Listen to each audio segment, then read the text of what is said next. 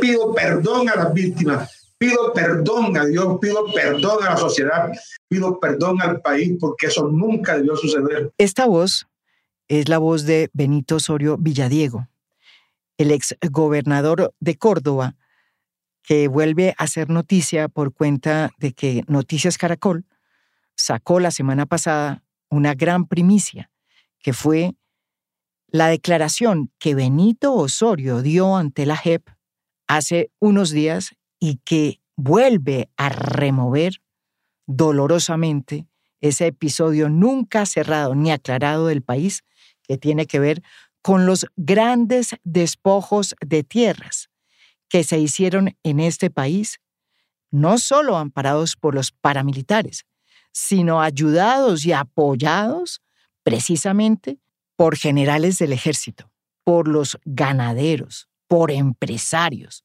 por los famosos terceros. Este testimonio, que también vinculó a un dirigente ganadero muy importante de Fedenegan, que es José Félix Laforí, habla de lo que sucedió realmente hace mucho tiempo en ese Urabá antioqueño y que comenzó a principios de los 90. Una historia que tiene que ver con uno de los grandes despojos de tierra en Colombia. Ocurrió en un predio que se conoce como el predio Las Tulapas.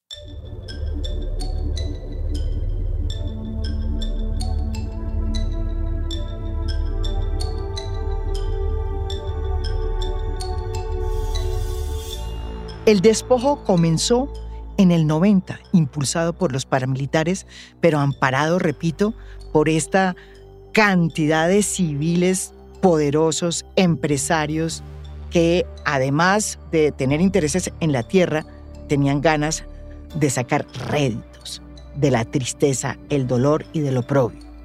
El predio era inmenso. Tenía, porque no es muy claro todavía, entre 20.000 hectáreas y 40.000 hectáreas. Óiganme bien, que fueron además despojadas. Para que entiendan de qué tamaño fue este despojo, quiero contarles que el predio Las Tulapas es mucho más grande y supera en creces a una ciudad como Medellín. ¿Me entienden de lo que estamos hablando? Más grande que Medellín.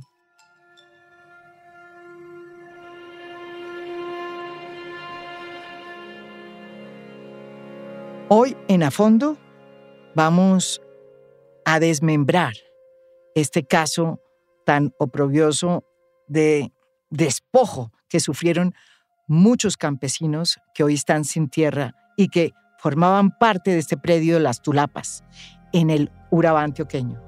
Allí donde nacieron las autodefensas de Córdoba y Urabá, la madre, la pepa de donde nació el paramilitarismo en Colombia a comienzos de los 90 o incluso antes, por cuenta de los carteles como el cartel de Cali y el cartel de Medellín.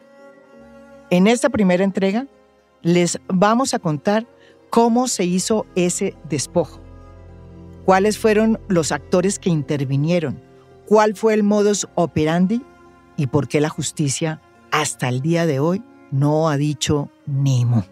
En este despojo intervinieron generales de la República, políticos reconocidos, que después terminaron vinculados a la parapolítica y que ya tenían un resumen muy grande en ese sentido, pero igual terminaron en el poder ejerciendo la política. También toda la planilla importante de la familia Castaño, que se paseaba por toda esa región como si fuera la propietaria, no solo del Urabá antioqueño, sino del país. Pero sobre todo, también van a ver cómo era que funcionaban los fondos ganaderos, como el de Córdoba, que eran supuestamente creados para incentivar la ganadería y crear mejor empleo y mejorar la situación de los territorios y que terminaron siendo la caja menor para lavar los dineros del narcotráfico y de las ilegalidades de la familia Castaño y de los socios de la familia Castaño. En eso terminaron estos fondos que eran avalados no solamente por la legislación colombiana, sino que además cotizaban en la Bolsa de Nueva York. En la segunda entrega vamos a contarles cómo estas revelaciones exclusivas que hizo Ricardo Calderón en Noticias Caracol tienen que ver con la incapacidad de la justicia colombiana en descubrir quiénes han sido los promotores del paramilitarismo en Colombia. La verdad es que esta historia no comenzó con Benito Osorio. Esta historia comenzó a comienzos de los 90, cuando se organizaron en ese Urabá antioqueño las huestes de los Castaño y se crearon las autodefensas de Córdoba y Urabá. Y las autodefensas no eran solo unos ejércitos hechos o financiados por los Castaño, eran financiados por empresarios, por personas que eran dueños de bancos, por personas prestantes que todo el mundo conocía y que aportaron de su bolsillo para crear este monstruo. Vamos a contar cómo la única posibilidad que tuvo la justicia para develar realmente la dimensión de ese monstruo y los nombres de esos terceros que hasta hoy siguen siendo un secreto, la perdió la justicia colombiana cuando hizo un allanamiento en un parqueadero que se llamaba Padilla, en el centro de Medellín, y perdió la oportunidad de investigar porque terminó como terminan las investigaciones importantes en Colombia, en nada. La puntica fue Fumpascor, un allanamiento que se hizo después de casi 3 años de ese allanamiento del parqueadero Padilla, donde se encontraron todos los documentos, las nóminas de cómo era que funcionaba ese monstruo, quiénes eran sus financiadores, los nombres, las familias. De todo eso quedó un segundo allanamiento. En el 2001, en Córdoba, se allanó a Fumpascor, que era una fundación disque creada para beneficiar a los campesinos con tierras que los propios Castaño habían adquirido y que querían repartirla inicialmente a los campesinos. Esa era la fachada. Lo que descubrió esta investigación por cuenta de este allanamiento es que era precisamente el epicentro a donde se llevaban las tierras obtenidas por el expolio y las ventas que se le hacían a la fuerza después de haber entrado a masacrar a los territorios. La gente vendía con el dolor del alma porque estaba asustada y se fueron y se iban. Esta es nuestra historia en a fondo.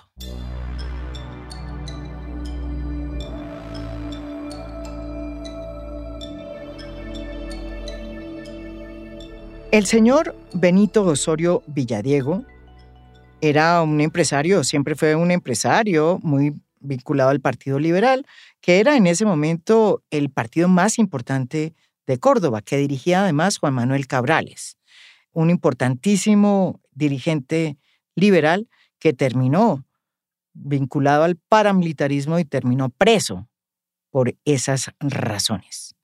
Era el jefe de Benito Osorio. Benito Osorio fue gerente del Fondo Ganadero de Córdoba, que era un puesto muy prestante, desde el 97 hasta el 2007, cuando fue nombrado por el propio presidente Álvaro Uribe como gobernador encargado. Los fondos ganaderos se crearon en ese momento precisamente para generar una serie de incentivos económicos en el área de la ganadería. Eran una gran oportunidad de la empresa privada. Jennifer Mojica fue y ha sido una de las personas que más han estudiado los despojos de tierras en Colombia, pero sobre todo conoció de viva voz lo que sucedía cuando llegó a formar parte de la agencia de tierras y se convirtió en una muy importante funcionaria de esa agencia. En la época en que comenzaba su gobierno el presidente Juan Manuel Santos. Esta experta en tierras y en el despojo califica y describe así a Benito Osorio, experta que además trabajó mucho el caso de las tulapas. Bueno, Benito Osorio es un político con todas las características de la clase política regional, de la élite política, que tiene nexos muy complicados con los distintos poderes locales que por la historia de Colombia pues son poderes ilegales, ¿no? Entonces tiene nexos pues con el paramilitarismo. Él no se reconoce como tal, pero indiscutiblemente tuvo un actuar muy con mucha simpatía por el paramilitarismo. También, y era del Partido Liberal, ¿no? Y sí, el Partido Liberal, y también pues era emisario en las distintas decisiones y transacciones. Era uno de esos personajes pues con un nivel de representatividad importante en las regiones, en la región donde operó, Córdoba, que también tomó decisiones no solamente en temas políticos, sino también económicos. Benito nunca ha sido reconocido, ni él mismo se reconoce como paramilitar en sí mismo, pero obviamente sí ha reconocido su relación con el paramilitarismo y los paramilitares también lo han, como a Mancuso. Yo creo que Benito lleva más de una década tratando de dar su testimonio y sus aportes a la verdad sobre lo que operó en Urabá. Benito Osorio ha sido de los pocos terceros que ha decidido confesar desde hace rato sus vinculaciones con los paramilitares, con la Casa Castaño, y de cómo no solo él, sino otros miembros del establecimiento participaron en primero el despojo y la reventa de tierras, de cómo se lucraron con el dolor y la sangre de los colombianos. Y la primera vez que lo hizo fue hace 15 años, ante la Fiscalía. Esto que reveló Noticias Caracol ya lo había dicho muy claramente el propio Benito Osorio ante la Fiscalía.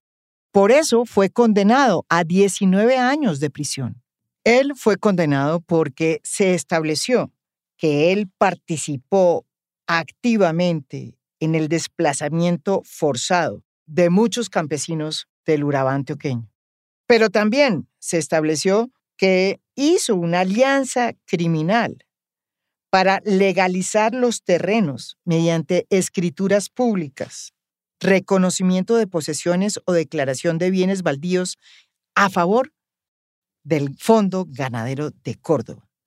Todo eso sirvió para el fortalecimiento económico no solo del Fondo Ganadero de Córdoba, sino del grupo armado que apoyaba estos despojos y contribuyó al plan para consolidar el dominio territorial de las autodefensas de Córdoba y Urabá.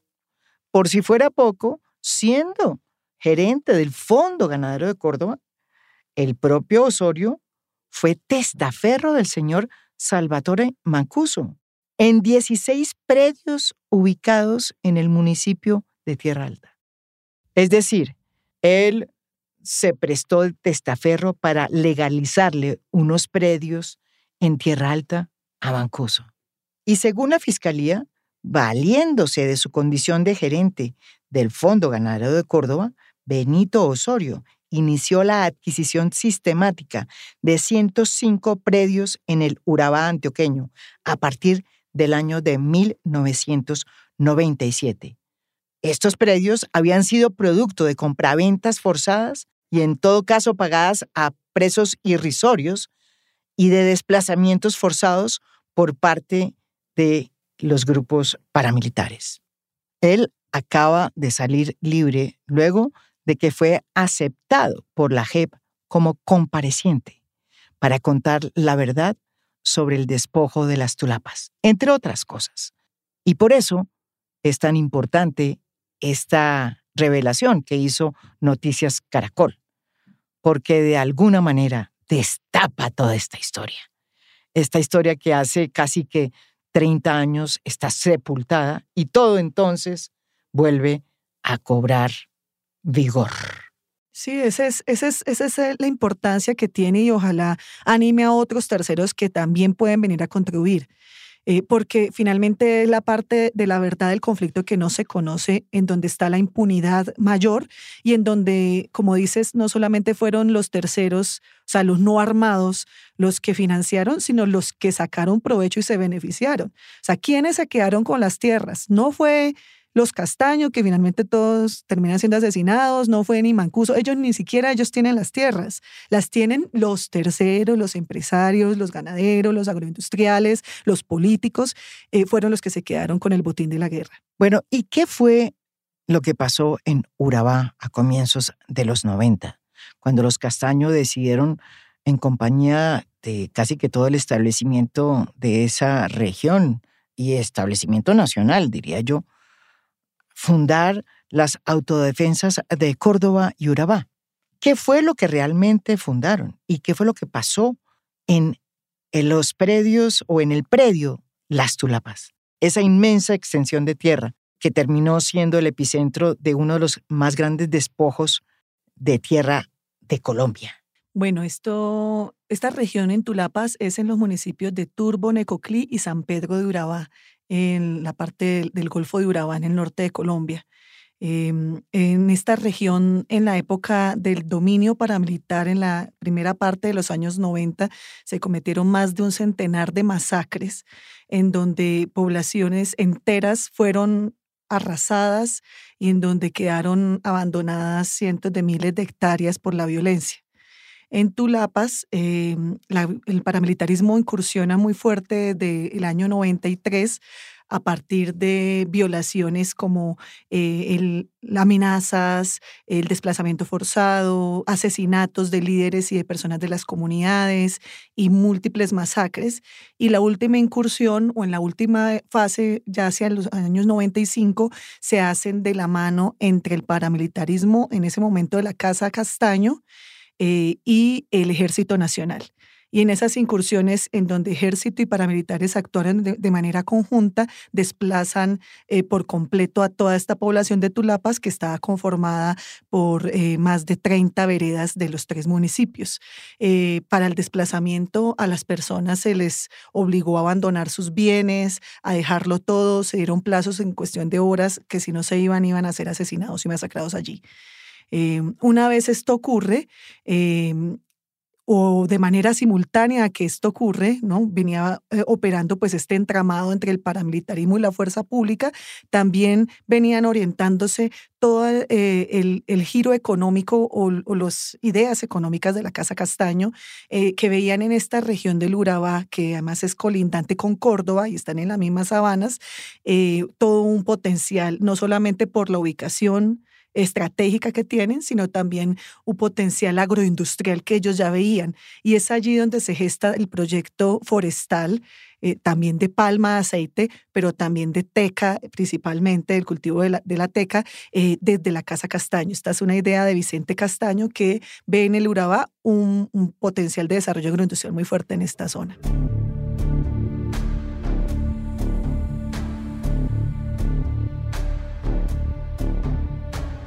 Para que entiendan lo que estaba sucediendo en Colombia en ese momento.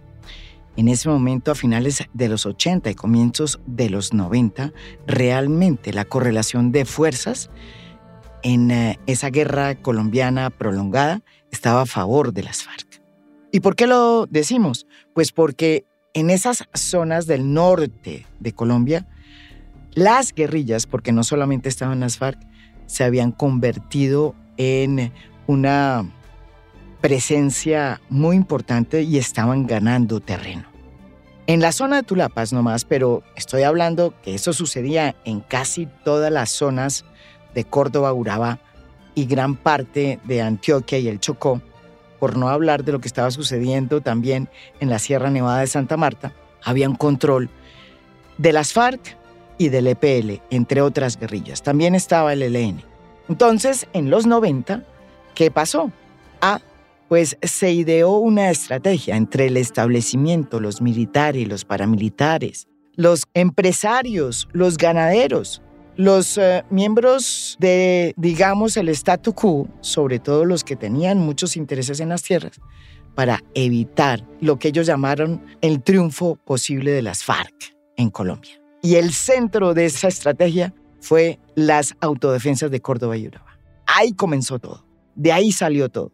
la excusa de la colaboración entre paramilitares y ejército era combatir supuestamente a las guerrillas. Allí había EPL, había FARC, en otros lugares de Urabá había ELN, pero principalmente FARC y EPL.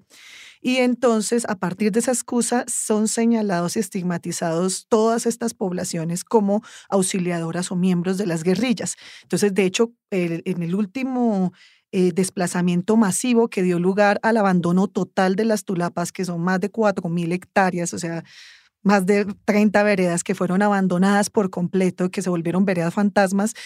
La incursión se hace de la mano ejército y paramilitares, en donde les advierten a las personas que se tienen que ir porque el que quede es guerrillero y va a ser eliminado como tal. Y estamos hablando del final de los 90. 95, mediados de los 90, pero la violencia empieza a aplicarse desde principios de los 90. Ya hacia finales de los 90 entra la fase del despojo, que es quitarle a las personas que abandonaron estas tierras sus títulos de propiedad a partir de todo un giro comercial en donde entra a jugar otros actores que son de los que habla Benito Osorio, como es el Fondo Ganadero de Córdoba, como es Sor Teresa Gómez, Funpascor y Salvatore Mancuso. Bueno, y ustedes se preguntarán cómo es que se hizo uno de los despojos más grandes, más horribles que se hicieron en Colombia. Recuerden, del tamaño, del perímetro o más de Medellín. El sitio se llamaban Las Tulapas. Y ese modus operandi con que se despojaron las tierras de Tulapas, pues fue el mismo modus operandi que se utilizó para todos los despojos que se hicieron en esos años de la mitad de los 90, 95, 96, 97, hasta ya cercanos al 2000, 2002, 2004. ¿Cómo era? ¿Cómo funcionaba en este caso de las Tulapas? Pues el epicentro de todo era una fundación que se llamaba Funpascor. Funpascor era aparentemente una fundación hecha por Fidel Castaño, el, digamos, hermano mayor de los Castaño, con ganas de crear una reforma agraria en Córdoba para que las cosas se mejoraran entre los campesinos que habían sufrido la guerra. Aparentemente, todo estaba muy bien montado. Sin embargo, poco a poco, Funpascor se fue convirtiendo en otra cosa. Se fue convirtiendo en la fundación que recibía y que compraba las tierras que eran producto del despojo a 5 pesos. De las viudas que después de las masacres llegaban sin 1 peso, les decían, si usted no vende, le matamos a su hijo que sobrevivió a la masacre. Esas tierras las compraban muy baratas, con el dolor y la sangre de los colombianos, de la gente de Tulapas, se las compraban las personas que trabajaban en Funpascor. ¿Y quién trabajaba en Funpascor? Pues una pariente de los Castaño, Sor Teresa. ¿Y qué pasaba después? Pues que el negocio era redondo. Después, esas tierras compradas a muy bajo precio, con el dolor y la sangre de los colombianos, eran vendidas al Fondo Ganadero de Córdoba.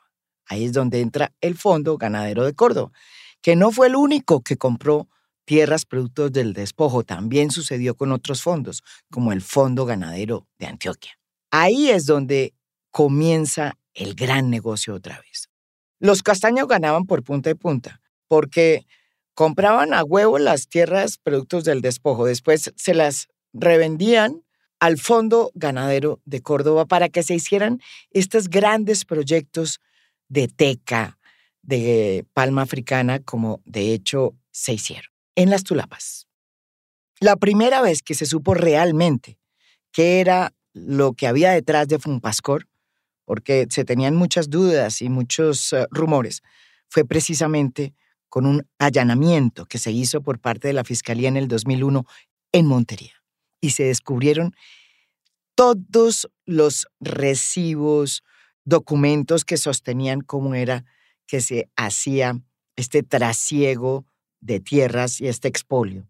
Y se encontraron nombres, como por ejemplo el de Salvatore Mancuso y su esposa de entonces, entre otros muchos porque Mancuso estuvo detrás del expolio de Funpascor.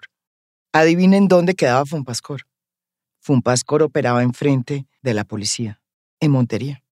Y la investigación que se hizo por parte de la Fiscalía, pues no prosperó, a pesar de que había todos los documentos que decían que era una fachada para el expolio de las tierras. Bueno, Funpascor es una fundación creada por los hermanos Castaño, por el mayor, que es el que tuvo como el proyecto económico en Urabá, con el ánimo de inicial de supuestamente ganar más adeptos para su base social.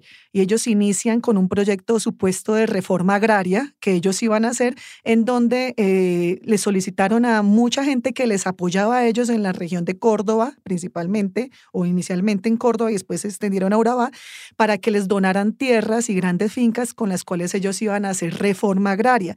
Y empezaron a buscar gente pobre en las distintas cabeceras municipales que quisieran acceder a tierras y ellos así repartían. Así es, por ejemplo, como se repartieron las tangas. Es uno de los primeros casos que Funpascor interviene.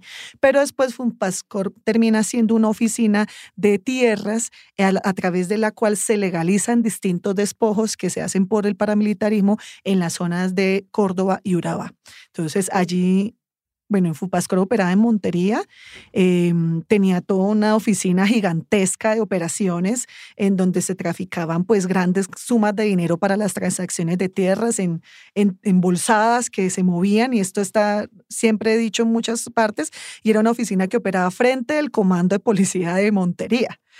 Muy visitada por Salvatore Mancuso, de hecho lo operaba gran parte de sus operaciones económicas de financiación y patrocinios que mucha gente pagaba allí, y a Funpascor acudían tanto quienes les pagaban a los paramilitares por sus servicios de despojos de tierras o de seguridad privada, entre comillas, como las víctimas que venían a ofertar y a vender sus tierras de manera forzosa. Funpascor tuvo distintas personalidades visibles. La más representativa es Sor Teresa Gómez, que era la viuda de uno de los hermanos Castaño y muy involucrada en todos sus negocios. Entonces ella era como una de las financieras o de las encargadas de las transacciones económicas de los Castaño, a partir de Funpascor, pues Sor Teresa lideraba todas las gestiones de tierras en Urabá. De hecho, Sor Teresa fue condenada también por el asesinato de Yolanda Izquierdo, una de las lideresas que más denunció todo este fenómeno de tierras en Córdoba. O sea, Funpascor tuvo intervención. Es que Funpascor no solo es Tulapa, sino fue Las Tangas, fue Santa Paula, fue muchas fincas muy representativas en todo el Córdoba. Y está en la misma zona donde está el ubérrimo. O sea, ellos tuvieron un poder allí muy grande en tierras. El modus operandi era casi perfecto, porque comenzaba en Funpascor, que era una fachada totalmente ilegal, pero que en apariencia parecía como si fuese una fundación de verdad que estuviera ayudando a los campesinos. ¿Qué tal? El despojo había que legalizarlo, ¿sí? ¿Y cómo lo legalizaban?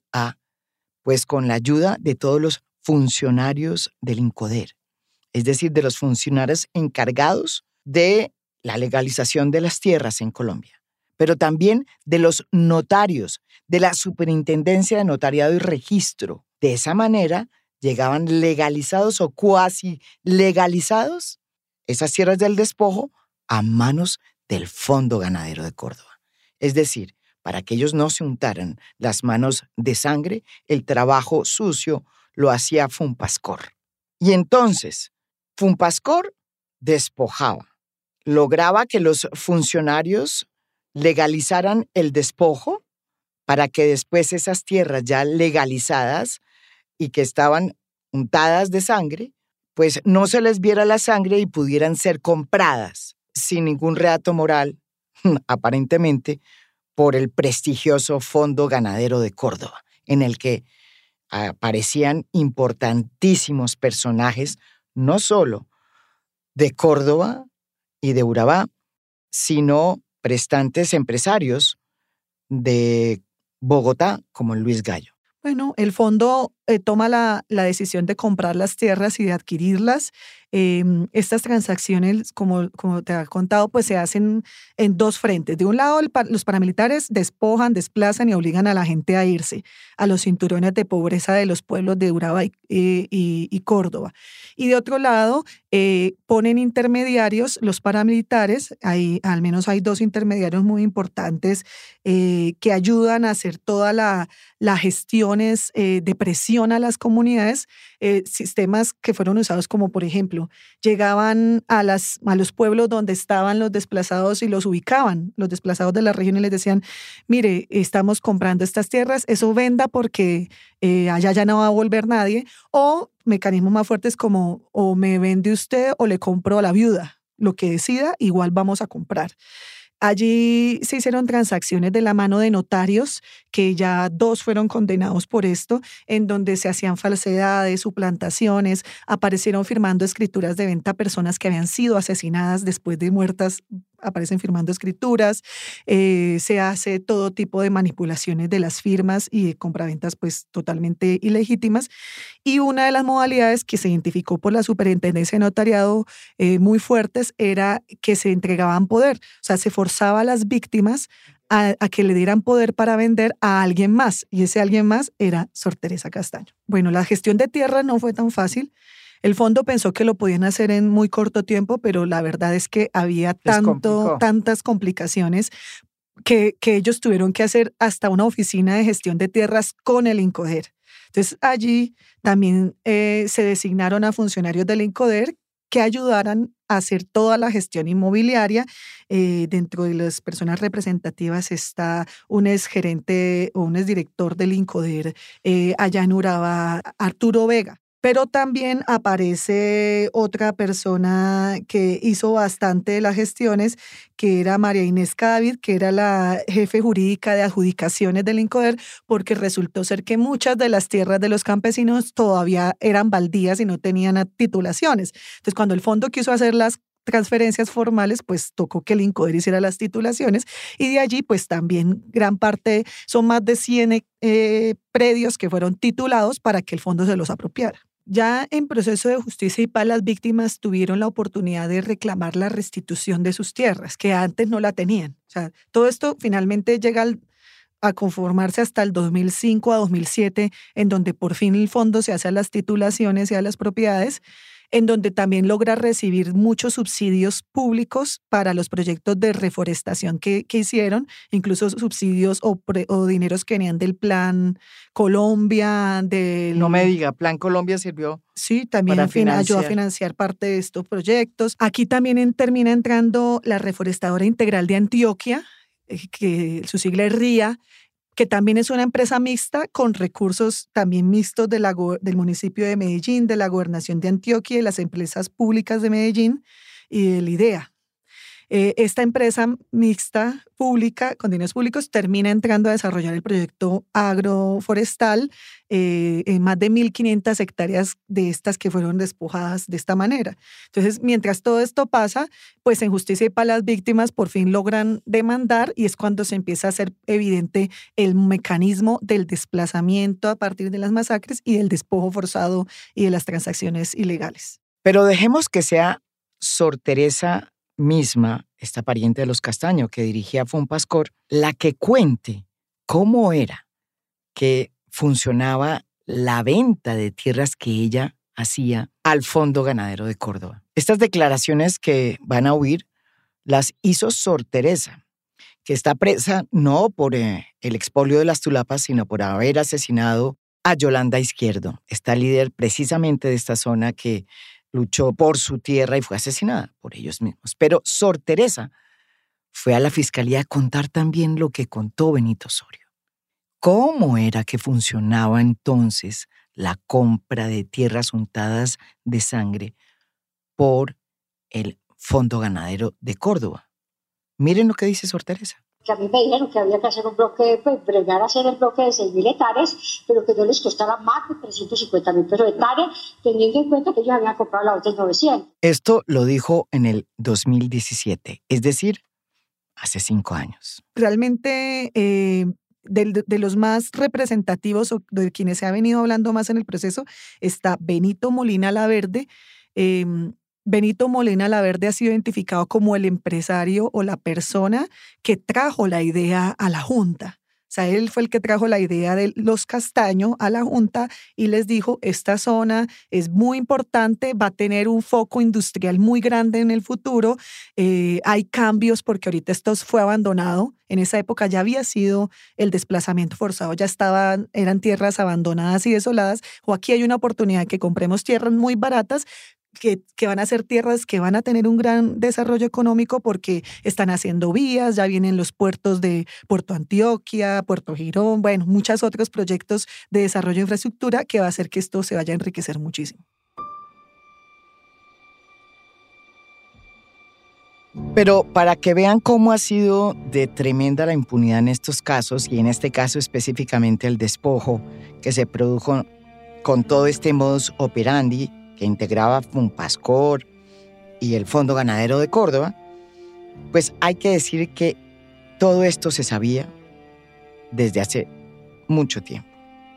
Por lo menos desde el 2014, cuando el propio Benito Osorio, que había sido gerente del Fondo Ganadero de Córdoba en el momento de la expoliación, contó ante la Fiscalía todo lo que sabía sobre cómo fue ese modus operandi. En su versión ante la Fiscalía en el 2014, Benito Osorio, que repito había sido gerente del Fondo Ganadero de Córdoba, contó que el accionista mayor del fondo, que también había sido gerente del mismo y que se llamaba Benito Molina Laverde, es un ganadero de origen mexicano y que era el máximo accionista del Fondo Ganadero, pues que él había adquirido un compromiso con el jefe paramilitar de entonces de la Casa Castaño, que se llamaba Vicente Castaño, para hacerse a tierras en el norte de Urabá antioqueño y que para ello se iba a utilizar al Fondo Ganadero de Córdoba. A raíz de esta declaración de Benito Osorio, se hicieron muchas capturas en ese mismo año.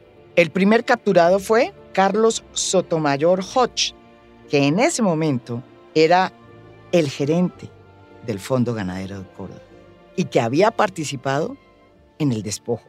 También se capturaron a Benito Molina Laverde y a los exdirectivos Orlando Fuentes Gessen y Luis Gallo Restrepo.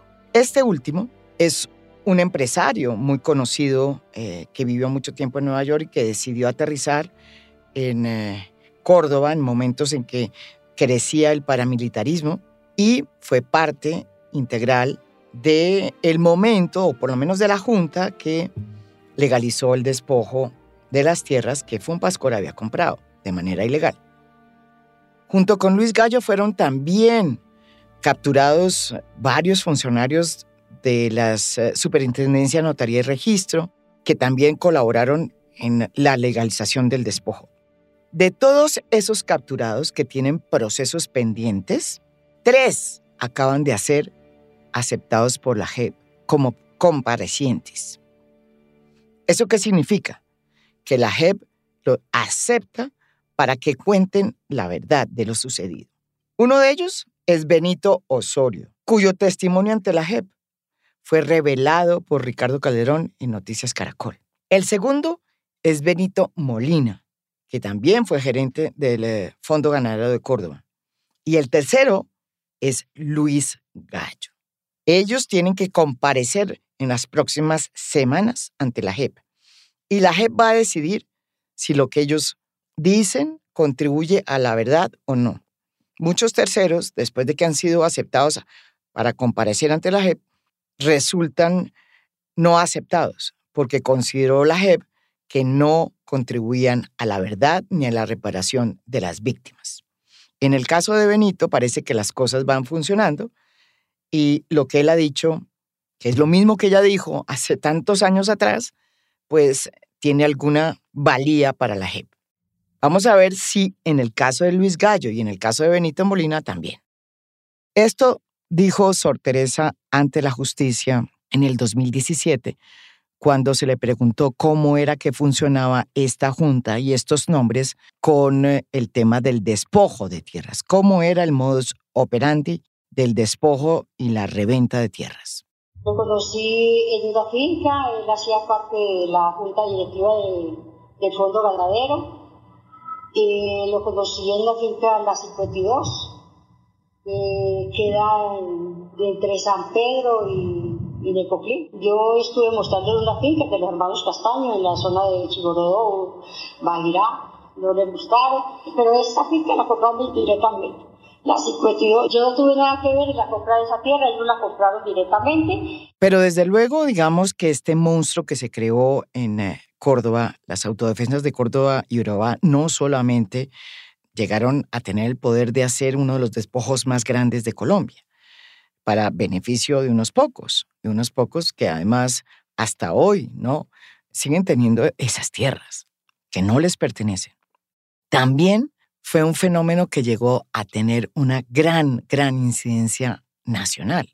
En el 2002, y luego con unas declaraciones del propio Mancuso, que aceptó que había una gran mayoría en el Congreso de personas y de políticos que habían trabajado con ellos. Y se creó esta figura de la parapolítica, que fue investigada incluso por la justicia y en su mayoría eran personas que habían votado por el presidente Álvaro Uribe y que compartían de alguna manera toda esta filosofía del paramilitarismo que justificaba todo por enfrentar a la guerrilla. Pero lo más impresionante que dijo Benito y que volvió a repetir años después, es decir, hace muy pocas semanas, es que también los paramilitares en unión con el Estado, en unión con los militares, incidieron en la elección del fiscal Iguarán. Y que además, uno de los intermediarios, agentes de ese nuevo poder, era nada más ni nada menos que el presidente de Fedegan, José Félix Laforí. Aunque José Félix Laforí ha dicho que no es cierto, simplemente tenemos eso, su testimonio. Y no sabemos todavía, porque ese tema es oculto, si tiene o no investigaciones por las declaraciones que hizo Benito hace muchos años ante la Fiscalía. No, mire, el tema es muy sencillo. A mí me parece que las declaraciones del señor Benito Osorio son absolutamente delirantes, como lo dije en el comunicado, que finalmente me resolví en el día de ayer hacerlo público, después de 2 días o 3 días de una intensidad de ciertos medios de comunicación sobre este tema en particular. Es decir, yo hubiera preferido no tener que salir a controvertir un asunto de esto. Lo cierto es que sus explicaciones todavía no son claras. El testimonio de Benito Osorio es contundente y sus declaraciones deberían ser igualmente contundentes y no lo han sido. Según lo que se ha ventilado como distintos momentos, y el mismo Benito lo insiste en las declaraciones que da, es que José Félix Laforí pues sí tuvo distintas relaciones o intervino de alguna manera en algunas decisiones en donde el paramilitarismo, principalmente pues a través de Mancuso, incidió pues en decisiones de la vida política nacional y puntual del Urabá en esa época en donde tuvo dominio. Pero pues no ha tenido nunca un trámite real en la justicia. O sea, de todas estas personas que Benito ha hablado y que no solo Benito, sino también, como les decía, alias Ale Alemán, Salvatore Mancuso, después también alias Mono Leche, varios, entre otros han venido ¿Todos han hablado, por ejemplo, de José Félix Laforí? No todos han, o sea, de toda la gente que han mencionado, José Félix Laforí ha salido todavía como invicto de investigaciones que lleven a alguna conclusión. A pesar de que había sido ya nombrado. Ha sido nombrado en distintos momentos y esta vez vuelve Benito y lo reitera, ¿no? En estas últimas declaraciones. El paramilitarismo en su proyecto político en ese momento quería cooptar todos estos altos cargos y la Fiscalía jugaba un rol importante porque no solamente garantizaba en ese momento la posible aprobación de una ley de impunidad, perdón y olvido para que los paramilitares pudieran desmovilizarse sin pagar nada, que era una ley de amnistía en su momento, después derivó en Justicia y Paz, pero al principio era una ley de amnistía total. Entonces no solo les interesaba eso, sino también les interesaba que se cerraran o se obstaculizaran las investigaciones por paramilitarismo en curso.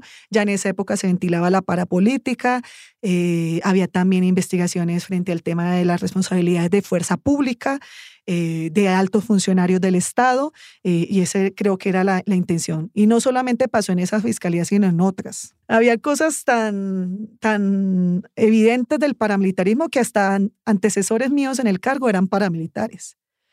Y fueron condenados, bueno, están investigados porque finalmente nadie ha sido condenado, en donde habían designaciones de funcionarios del INCODER destinados por el paramilitarismo. Por ejemplo, Jorge 40 en la región del Magdalena definía a dedo quiénes eran los directivos, los contratistas, a quienes se les titulaban las tierras. Eso pasó mucho en Chibolo, hubo evidencias y ya hay condenas por eso, pero pasó también en el nivel nacional la cooptación que el paramilitarismo tuvo del INCODER en su momento.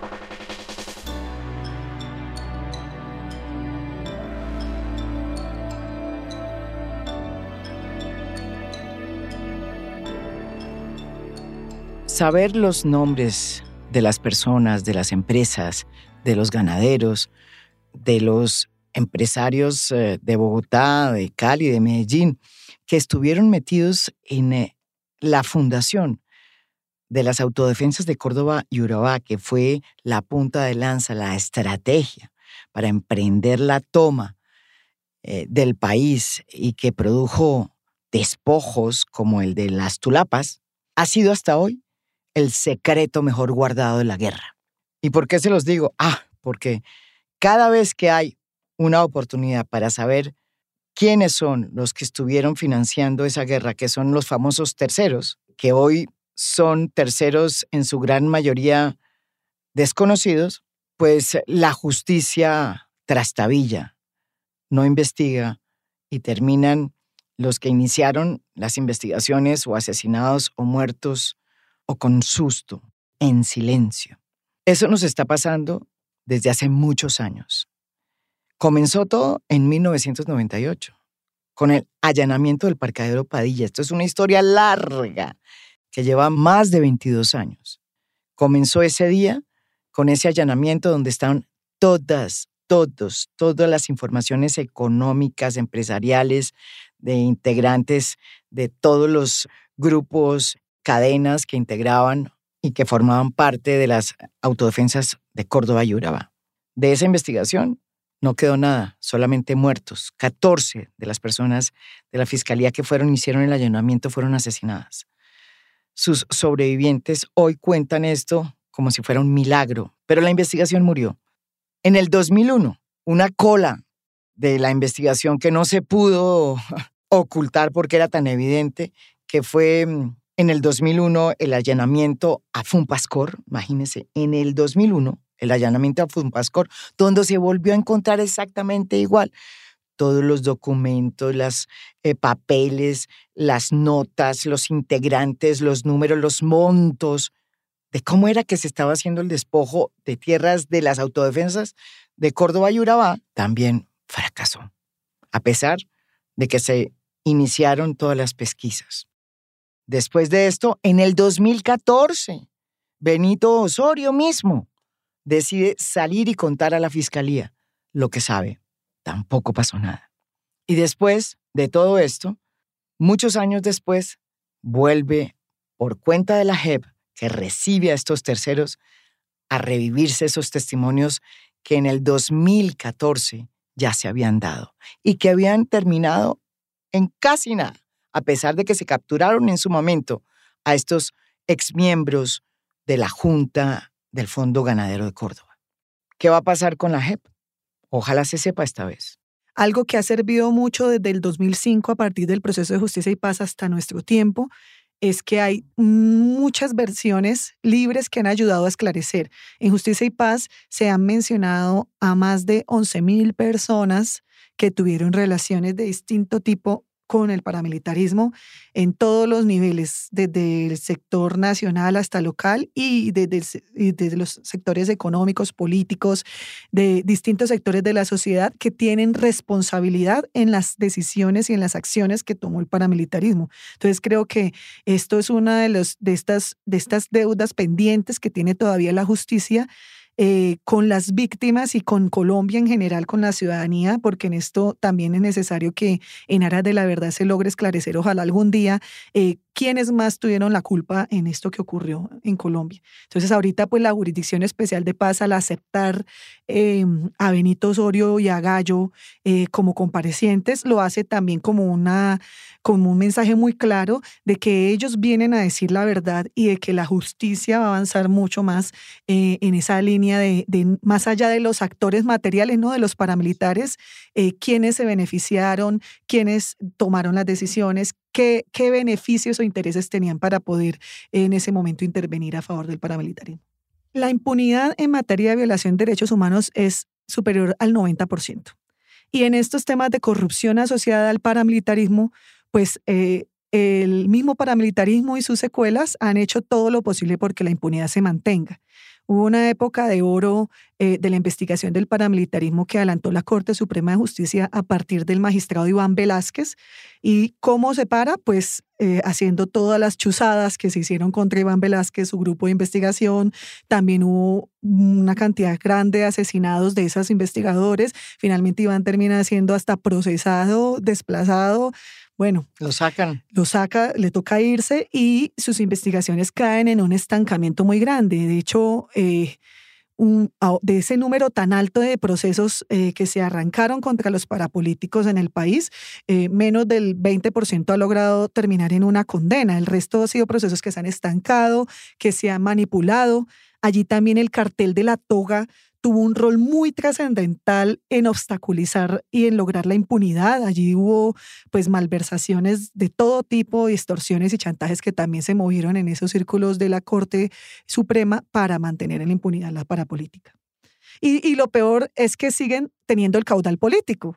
O sea, ellos hoy, en cuerpo propio o ajeno o a partir de sus herederos, siguen ganando las elecciones en donde las ganan desde esa época. Sigue siendo la misma élite, las mismas familias, los mismos que definen por quién hay que votar.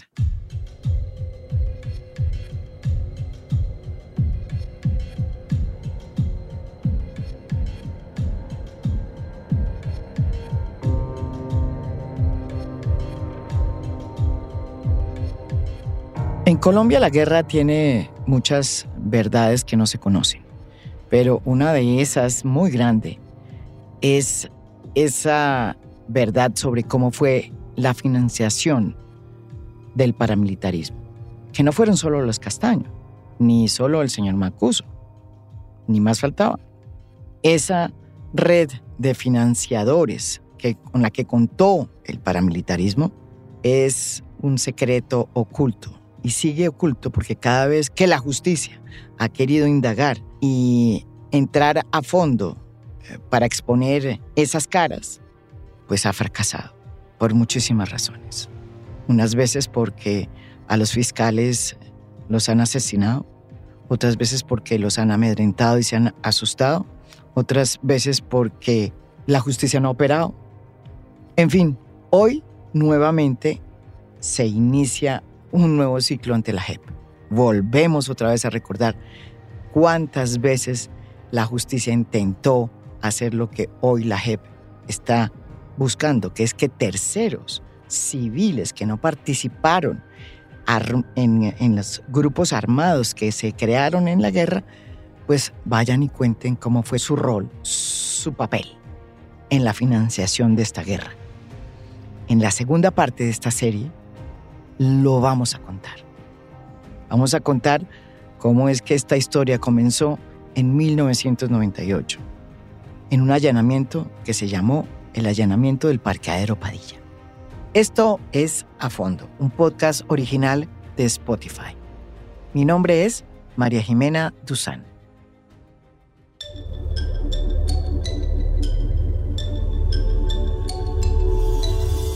A Fondo es un podcast original de Spotify.